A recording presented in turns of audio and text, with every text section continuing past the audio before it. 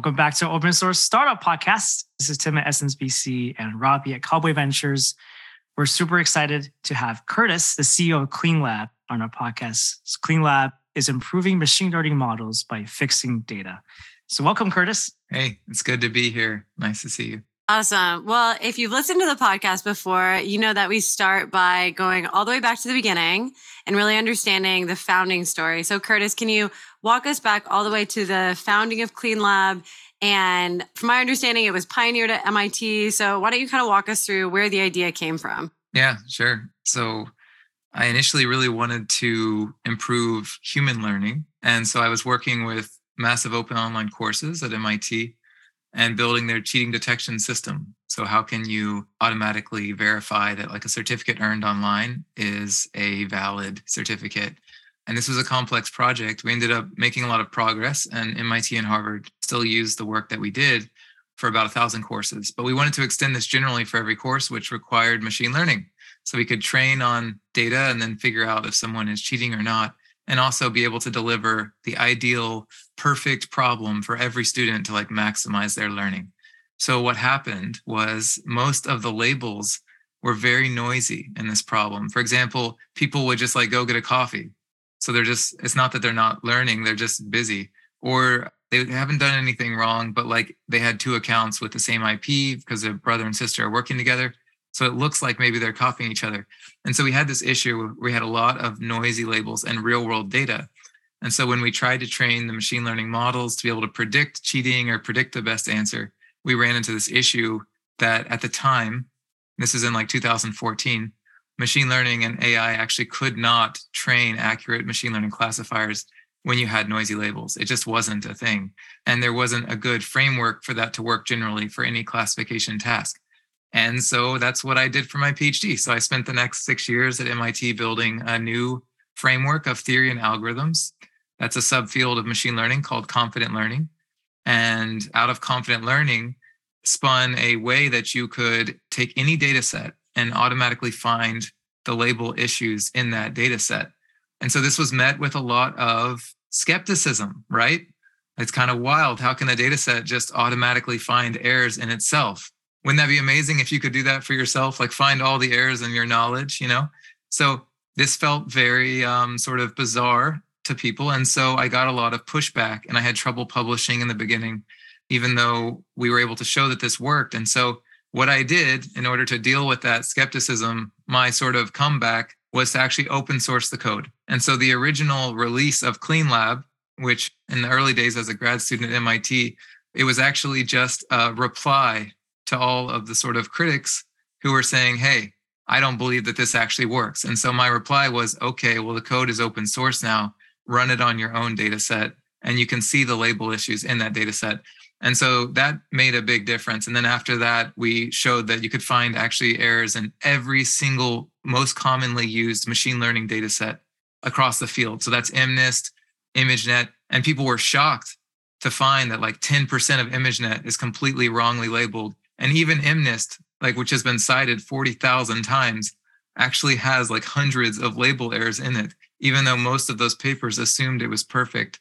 CFAR 10, if you're familiar, Caltech 256, Google's quick draw dataset has millions of errors in it, all found automatically without any human intervention using Cleanlab. And so we just started to see more and more how pretty much every major dataset had it. And then it became natural to build a company because nowadays and every day that progresses, more and more companies make data-driven decisions and train machine learning models to achieve what they're doing. And that requires good data. And so it was just a natural transition from there. And so, yeah, maybe talk about, I remember actually, your research at MIT was definitely the core idea of this, but you also had your past experiences, I remember, right? You're working in some industry and you noticed a lot of things. So maybe talk about that.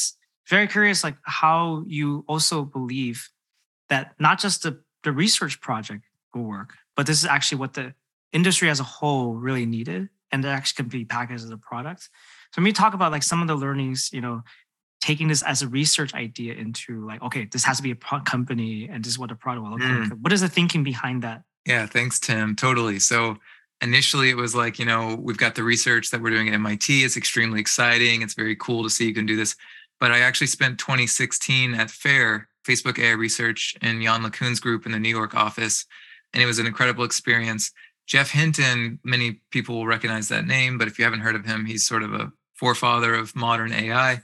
He came and visited, and one of his most exciting shares that he had in his talk was that he found one label error in MNIST. And I was like, okay, this is like, he's won the Turing Award with Jan LeCun and Yoshua Bengio, and it's like the Nobel Prize of Computer Science. And he's very excited about this.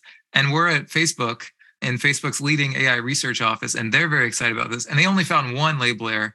And I'm building something that finds, like millions of label errors in any data set for any company. That seems kind of relevant. So that was like a first realization. A second one was that the project I was working on at Facebook was actually the rankings of comments on Facebook. So people were upvoting and downvoting whether they liked something or not, and that would determine how high it was placed. But it turned out that a lot of times people were just upvoting things based on like if they liked the person, not the comment. So if you were on the political spectrum and you really liked the candidate, you would just upvote even if they said something you disagreed with. And so we were able to find lots of label errors in that data and improve those rankings.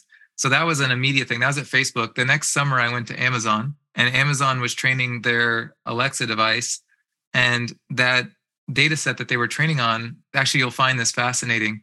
They had no way to know when the devices don't wake up, right? Because, if you have a device and you're in Palo Alto or San Francisco or Boston or Mumbai, and you say the word to it and it never wakes up, and that means it never sends the data to Amazon servers. They don't know it didn't wake up. They don't know that their model didn't work. They get no feedback. So how are they supposed to measure their false negative rate? How can they know how good their customer service is? And we all know how much Amazon cares about customer experience. And so what we were able to do with Cleanlab is we were able to take data sets where we already had some of the labels and some of the data that had been collected, and we were able to measure what is the false positive rate, because we can find label errors, and we can measure what is the true positive rate, because we know what good data is too, and what is the true negative rate. And then we were able to use those three numbers to calculate the false negative rate. So we were able to solve that problem. So I was like, okay, this is very important to Amazon. The next summer I went to Oculus Research. They had to build new data sets to build Meta and this whole new virtual world, but they actually had a lot of trouble getting the original data sets because getting good data is hard. And so I used a bunch of tactics and things from Cleanlab to get high quality data. And then the next summer after that, now we're in 2019, I went to Google, and Google had this issue with they had 50 million examples of like when you say, hey, Google or okay, Google, and the device wakes up like your Pixel smartphone, but they had it in 50 languages. And so they had no way they could check them all. And so we just used Cleanlab to automatically filter that data set, find errors, and train a better model. So it just became really clear that pretty much every major tech company needed this type of technology. And then after I graduated, we had some offers for like potential acquisitions of the open source and some things that started to show there's real value. And then we got a call from Wells Fargo that they're building, a team around this, and can they buy a product? And I was like, oh, crap, need to build that product. And so put the team together after that. Awesome. No, it's a fascinating history. And it sounds like the story behind Cleanlab goes like so far before the company was actually founded. I also want to talk a bit about your co-founders and why you decided to work with both of them, because they both you wrote an awesome kind of history blog post of the company, and it seems like both had really strong open source experience. So like, what were you looking for? Because I think a lot of founders, like figuring out who to work with is just one of the most important decisions. So just your kind of context of like what was special about them and why you thought that they were the best people to build Cleanlab with. They are the best people to build Cleanlab with. I am grateful and blessed to work with them every day. This is not just something I'm saying like in my role because it's the right thing to say. Like, I am genuinely grateful. Here's why. I've worked with them for 10 years. And when I first met Anish and Jonas, so Anish is our CTO and co-founder. Jonas is our chief scientist and co-founder. The first 5 years I worked with Jonas, I mostly just went hiking with him. And it wasn't even like that professional. I just knew he was like a really smart guy in machine learning at MIT. I didn't really realize quite how smart he was, but I knew he was like a cool guy. I got along with him, and he was somebody I just wanted to foster and I respected. And then Anish was somebody who I knew like immediately was kind of like the brainiac of MIT. He like did his undergrad at MIT, his master's at MIT, then his PhD in like the top, it's called the Parallel Distributed Operating Systems group. And these two people, I admired them. I'll put it that way. And I wanted to be their friend. I was their fan. I would like to work for them one day. But I never tried to start a company with them in the beginning. I just wanted to build mutual admiration and respect and try to do interesting things together. And so we ended up eventually publishing a paper that was nominated for Best Paper Award in NeurIPS. And I think that garnered a lot of mutual trust with each other. And then we also went on some hikes and where we had to rely on each other. And we actually built like a deep and reliable friendship prior to ever even considering working together as co-founders. And by the time that all of this Cleanlab stuff really started to take off, there was an enormous sort of mutual admiration and respect. And so it was a natural next step. I'd also love to hear, I think the personal side is really important, but also from the professional side too. Like, what were you looking for to complement you as a founder? 100%. So I did my PhD in Cleanlab specifically, like how do you fix and find label errors in data? But the thing is, if you want to fix any data set for any model, for any company, for anyone in the world, you need to be able to train any machine learning model for like any task that comes up. And the best person I knew in machine learning at MIT was Jonas. After Jonas did his PhD with Tommy Yakla, who's like, if you're not familiar with Tommy, but he's led a lot of things in machine learning at MIT, super prolific machine learning professor at MIT. Jonas did his PhD with him much faster than I did. He was very quick. He was also the guy I always went to for questions when I was a grad student. After he finished his PhD, he went to Amazon. And he spent 4 years working with Alex Smola, who's the head of AI at Amazon, worked directly with him. And Jonas built, you've heard of AWS, I'm sure. And you've probably heard of SageMaker. SageMaker is like the tool to deploy ML models on AWS. Well, how does it train those models? It uses AutoGluon, which is basically Amazon's competitor of Google's AutoML. And I would say more advanced in a lot of ways, and you can look into that yourself. But it's called AutoGluon, and it just trains like dozens of models automatically for you and then gives you the best one, and it just works. Well, the guy who built that is Jonas Mueller. So he spent 4 years at Amazon being able to take any data set and train any model. And so what do we need to do at Cleanlab? Well, I know how to fix a data set, right? But I don't know how to build some ML infrastructure that works for any company, anywhere, for any model. But Jonas did. And Jonas spent 4 years building one of the best ones in the world that Amazon relies on every day. And so he covered me on all the machine learning side that I needed to build the business. And then I needed someone who could lead an engineering team because we have a SaaS product. And we need the infrastructure and the reliability to actually serve this thing at scale. And so I've been getting to know Anish, who's our CTO. And Anish is like one of the smartest people I know in systems. And if you just look him up, he's extremely prolific. He has like, 6,000 citations on Google. He has over 30,000 stars on GitHub. Like this guy builds things and open sources things beyond like anyone I've ever met. Just for comparison, that's more stars than any competitor in our entire space combined, including Cleanlab. And he's a single human being. 30,000 stars on GitHub is just like unheard of. He has like over 1 million views on YouTube for just teaching Git and teaching system programming. Like that's bizarre for like one human being to do all these things. And so to be able to have him as a CTO is an honor, but it's also, I can completely trust him to handle the engineering side. And so I knew I could handle sort of the business side in terms of the Cleanlab and knowing all about what we do. I did my whole PhD in it. Jonas handled the machine learning and Anish handled the engineering. That's awesome. Actually, I didn't know all those stories. So I want to go over maybe a bit more on the project, right? Cleanlab. I want to dive deeper. We don't have PhDs in machine learning, so we don't know all the details how Cleanlab actually works. But I at least want to maybe talk a little about how it roughly works. And a lot of things when it comes to automated, operations, I realize there's a lot of trade-offs, right? Like there might be cases that work extremely well. There might be cases that doesn't truly all work all the time. Maybe talk about like what is the sort of like the limitation of Cleanlab, or like roughly how it works, the limitation of the Cleanlab, and is there more research you're trying to do to also like improve the current state of the art as well? Oh, yeah. I love it. Yeah, this is one of the most interesting things to me because it's like, where are we going and how are we progressing? So where does it work well? It works well if an ML model, so some kind of classifier, can train on your data and predict your labels like with like 80% accuracy or higher. 70% is okay. Once you start to have like very, very poor models, even if you had perfect data, so like no outliers, no data errors, no label errors, like you had the most perfect data set ever, if you were getting like 50% accuracy with your model on that type of data set, then Cleanlab will not be very helpful. The model's not providing enough signal for us to be able to use like automated ways of doing that. We would need to take a subset of the data the model can do better on, do a little better there. And then there's a lot of iterative approaches. So it's more work and it's not entirely automated. But if your data is like reasonably, if you had perfect data, so you had no issues, then that's our bread and butter. Like if you can get even 80% accuracy, we can work with that.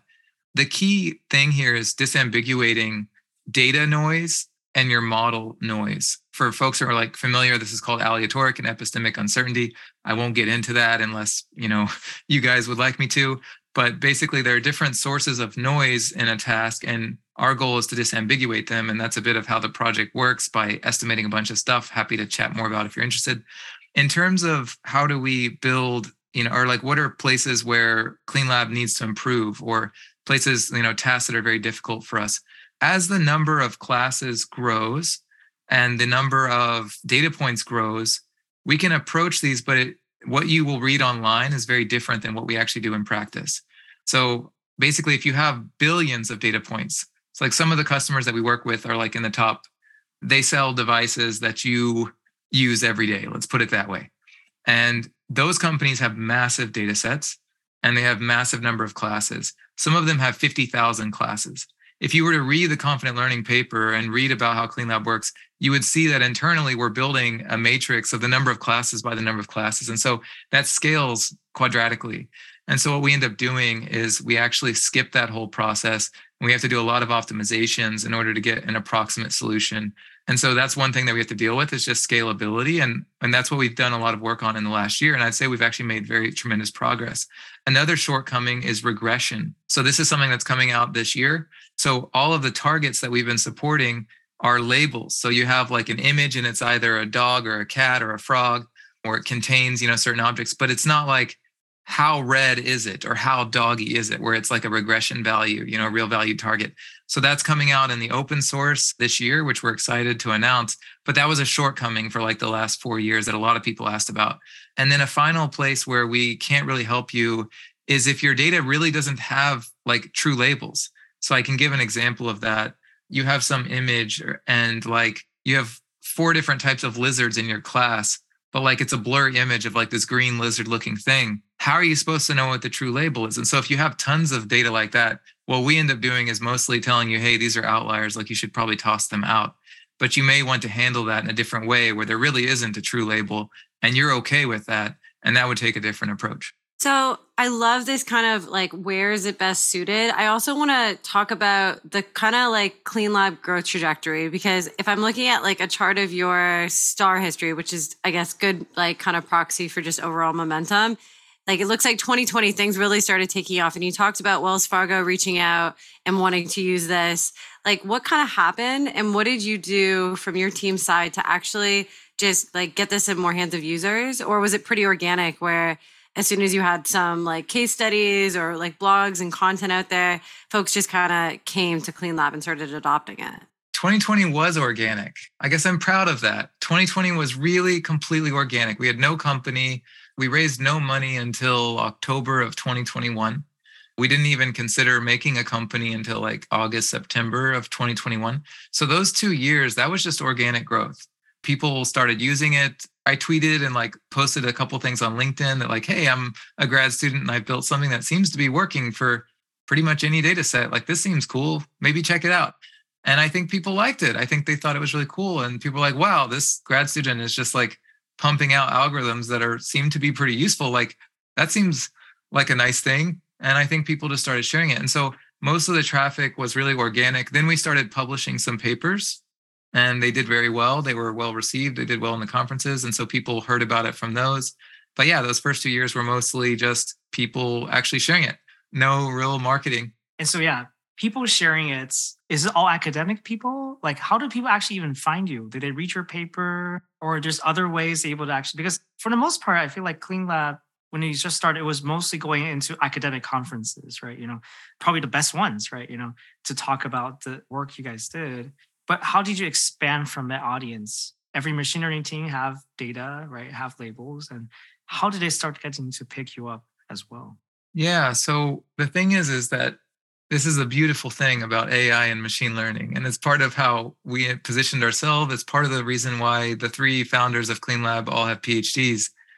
There is a beautiful tight intersection of machine learning and AI and academia. It's a problem. It's a pro and a con. A lot of people who are in academia complain about how basically a single tweet can cause an academic paper to get thousands of citations. And so people in academia are like, whoa, that seems problematic. But at the same time, there's a positive. And the positive is that if you are publishing, then the people who are reading your papers, many of them work at Google, Microsoft, tech companies, Chase Morgan, big banks, finance industry. And because nowadays, pretty much every major technology company or company in any industry that needs technology has to rely on some form of data analytics or machine learning. And so those papers, even though it might seem very academic, they're actually touching the same industries that are our customers. And so if you go and you look at like, GitHub, or you look at our studio signups aren't public, but just for context, like the people who have organically signed up with no marketing are like Walmart, Chevron. These are just people who have signed up, just like individual users, not like an enterprise level thing, but people who are just trying the software like Deloitte, TikTok, ByteDance, and just like major consulting groups, major technology companies. You can look online, Tim. What's that website you shared with me one time that like lets you see all the companies who use your open source? Oh, open source insight. Yeah. Yeah. And if we look, we can see that actually it's not universities that are mostly using Cleanlab. The number one is Microsoft, and then Alibaba, and then Google, Tencent, Huawei. These are global large companies, IBM, Amazon, NVIDIA. So just companies all over the world, because they all have data science groups. Then the data scientists read the papers, they learn about it, they share with the engineers, and you get this nice organic traffic driven from the open source.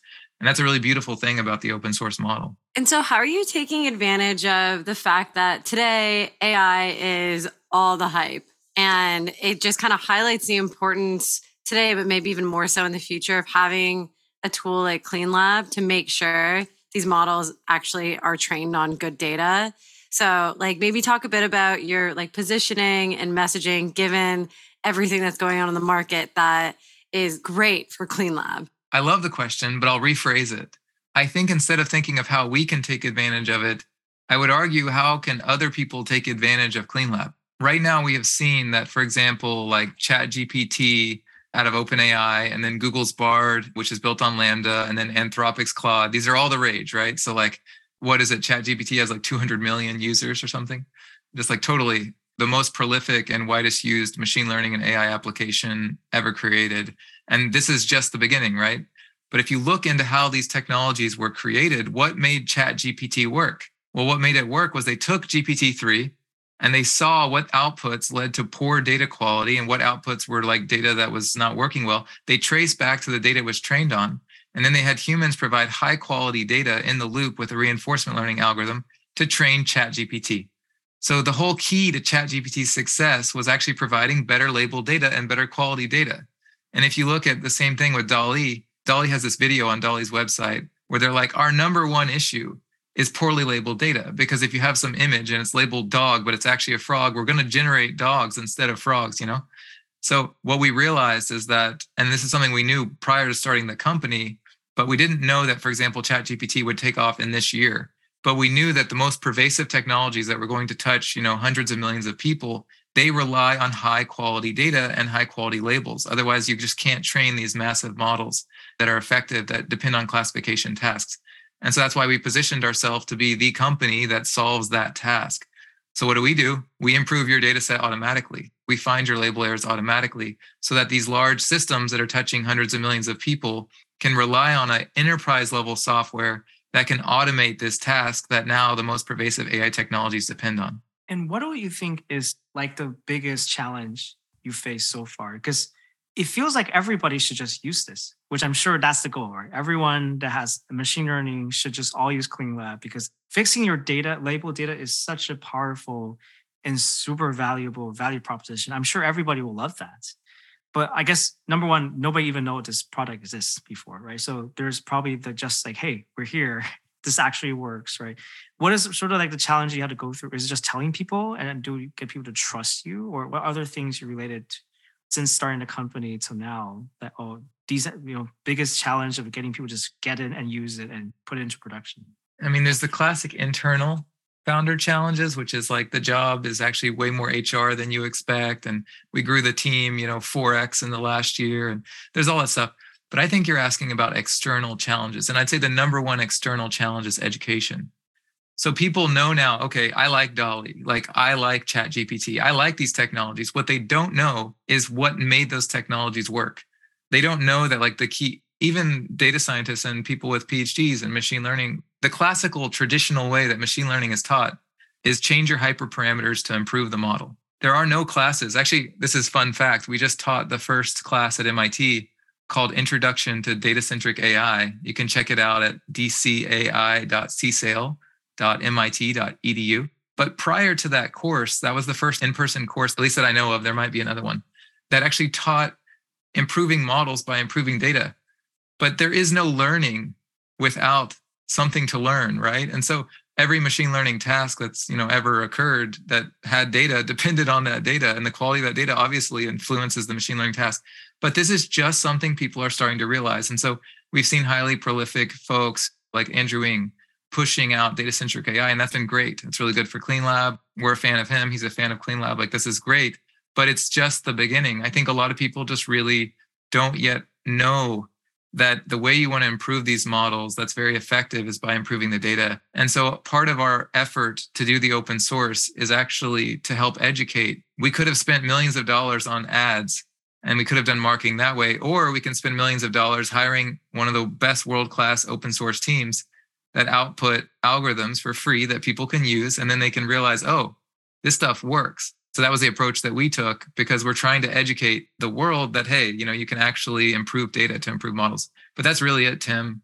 It's just getting people to see that Cleanlab, basically it's this. If you're on a website and it's like, oh, this product is going to improve my data, until you know that the biggest issue that's causing like your model not to work well is the data, then that's not useful to you. As soon as you know that, suddenly the product becomes the most important thing and you want to buy it. But it just takes time for people to get there. Yeah, definitely. I think so. Just even knowing that's a need you really need to focus on.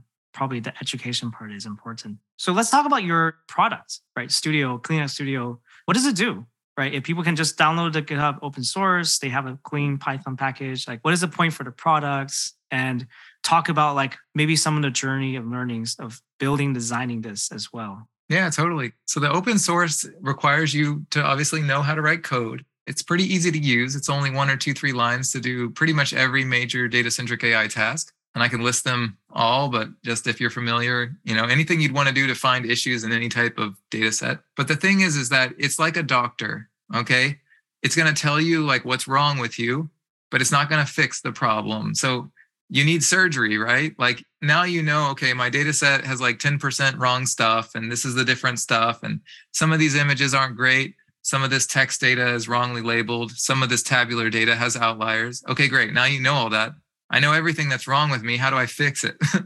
And so that's what Cleanlab Studio does. Cleanlab Studio has interfaces that let you visualize and see all of these errors. Doesn't require any code. It lets you automatically improve your data set with just a few clicks. And there's a nice interface where you can sort all your data by the most likely erroneous data. So you can only spend your time on the data that's most important. That's like really important. And if you have millions of data points, you don't want to have your team looking at all million. You just want to look at the ones that are most important. And so that's part of the interface experience. You can see the data, you can see what's wrong. So once you've done that in the open source, now what do you have to do? You've got to build your ML pipeline, and you've got to write the code to like train your models and find a good model. Well, I mentioned Jonas Mueller, our chief scientist. He built like one of the world's best auto ML tools.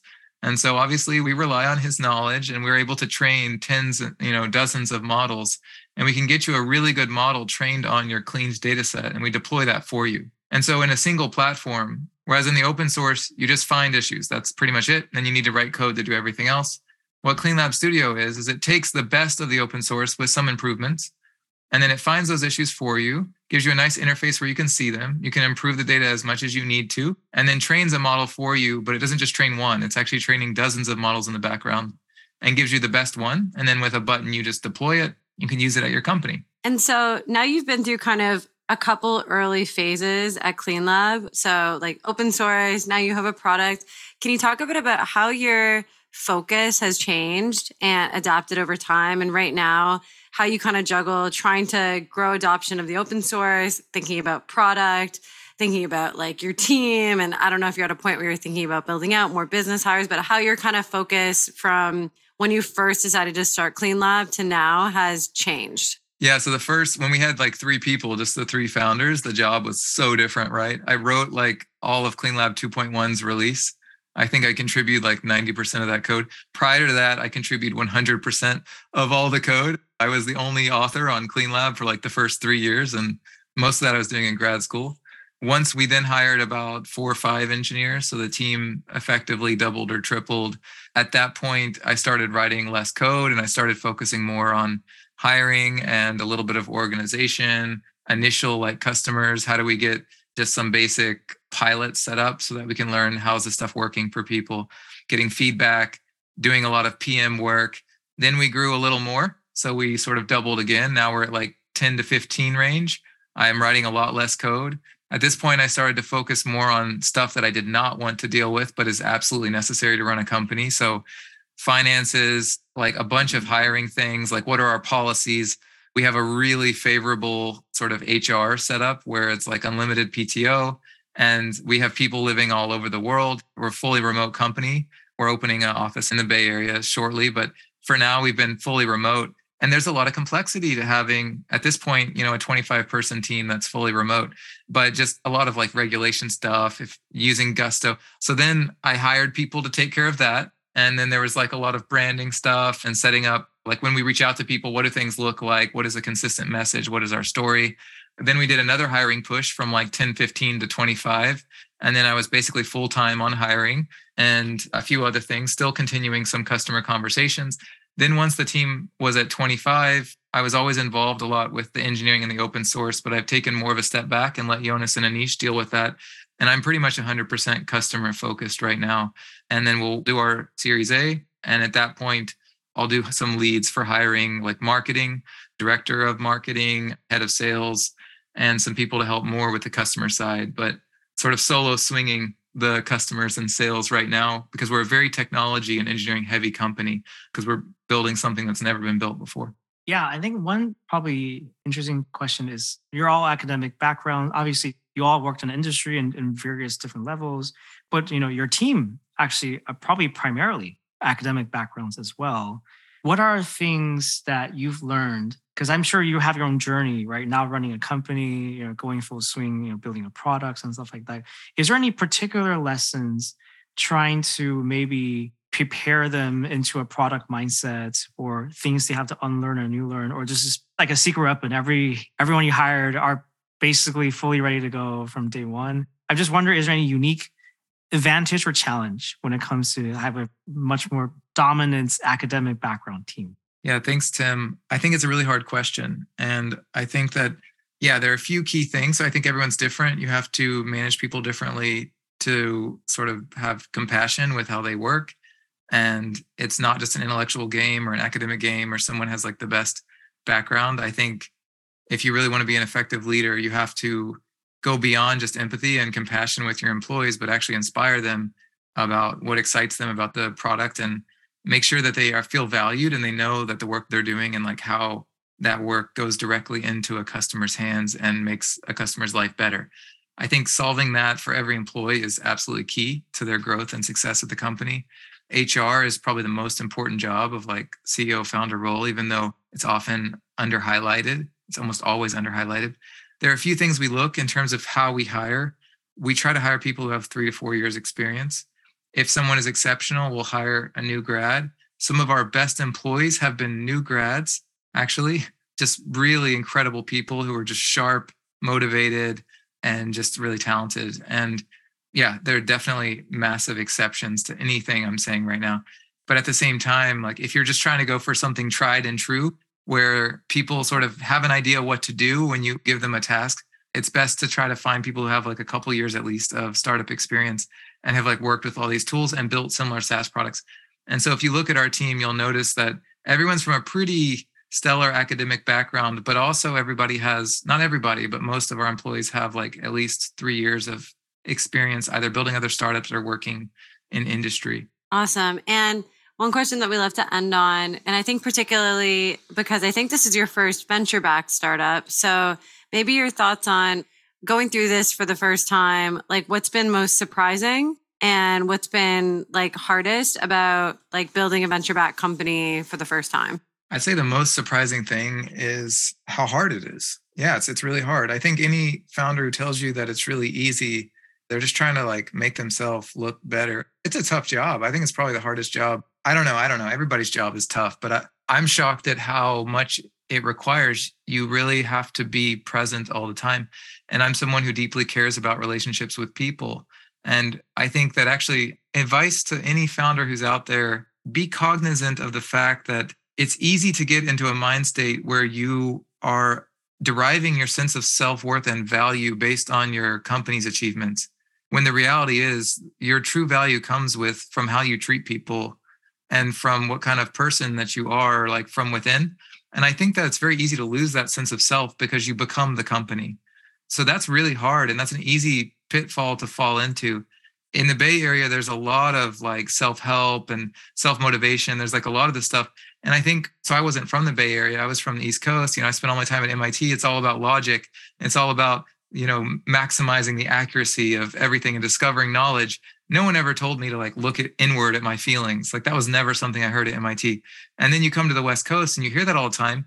And it's natural to be judgmental if you're not being self-aware and to think, oh, this is hokey. But there's something to it.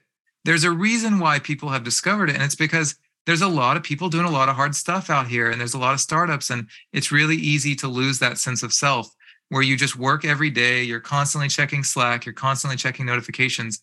And the reality is if you fall into this sort of cycle of like work as hard as you can, be stressed out, then work as hard as you can, take a break, and you just you start to actually lose the bigger picture of like, what are you trying to achieve? So you have to actually take time in your day to make time for yourself, to make sure you understand why you're doing this and make sure you're treating yourself well so you can be a really good, CEO or founder for your team. And I think you'll find that if you take those 5 hours out of your week or 10 hours out of your week to do that, all of your customer interactions will go better. All of the work you're doing with your team will go better. And you'll actually be working like the 10 hours less, but all the work you do ends up being way more productive. And suddenly you'll be like, oh, I'm much luckier. Like things seem to be working out better for me. And so, yeah, I just encourage people to be aware of that and to try to love yourself a bit. I think you'll find it's a little bit of an easier experience that way. I can't think of a better way to end this podcast. I think that is very sage advice. And this was awesome. Thank you so much, Curtis, for doing this with us. We really enjoyed it. It's a pleasure as all mine. Thanks.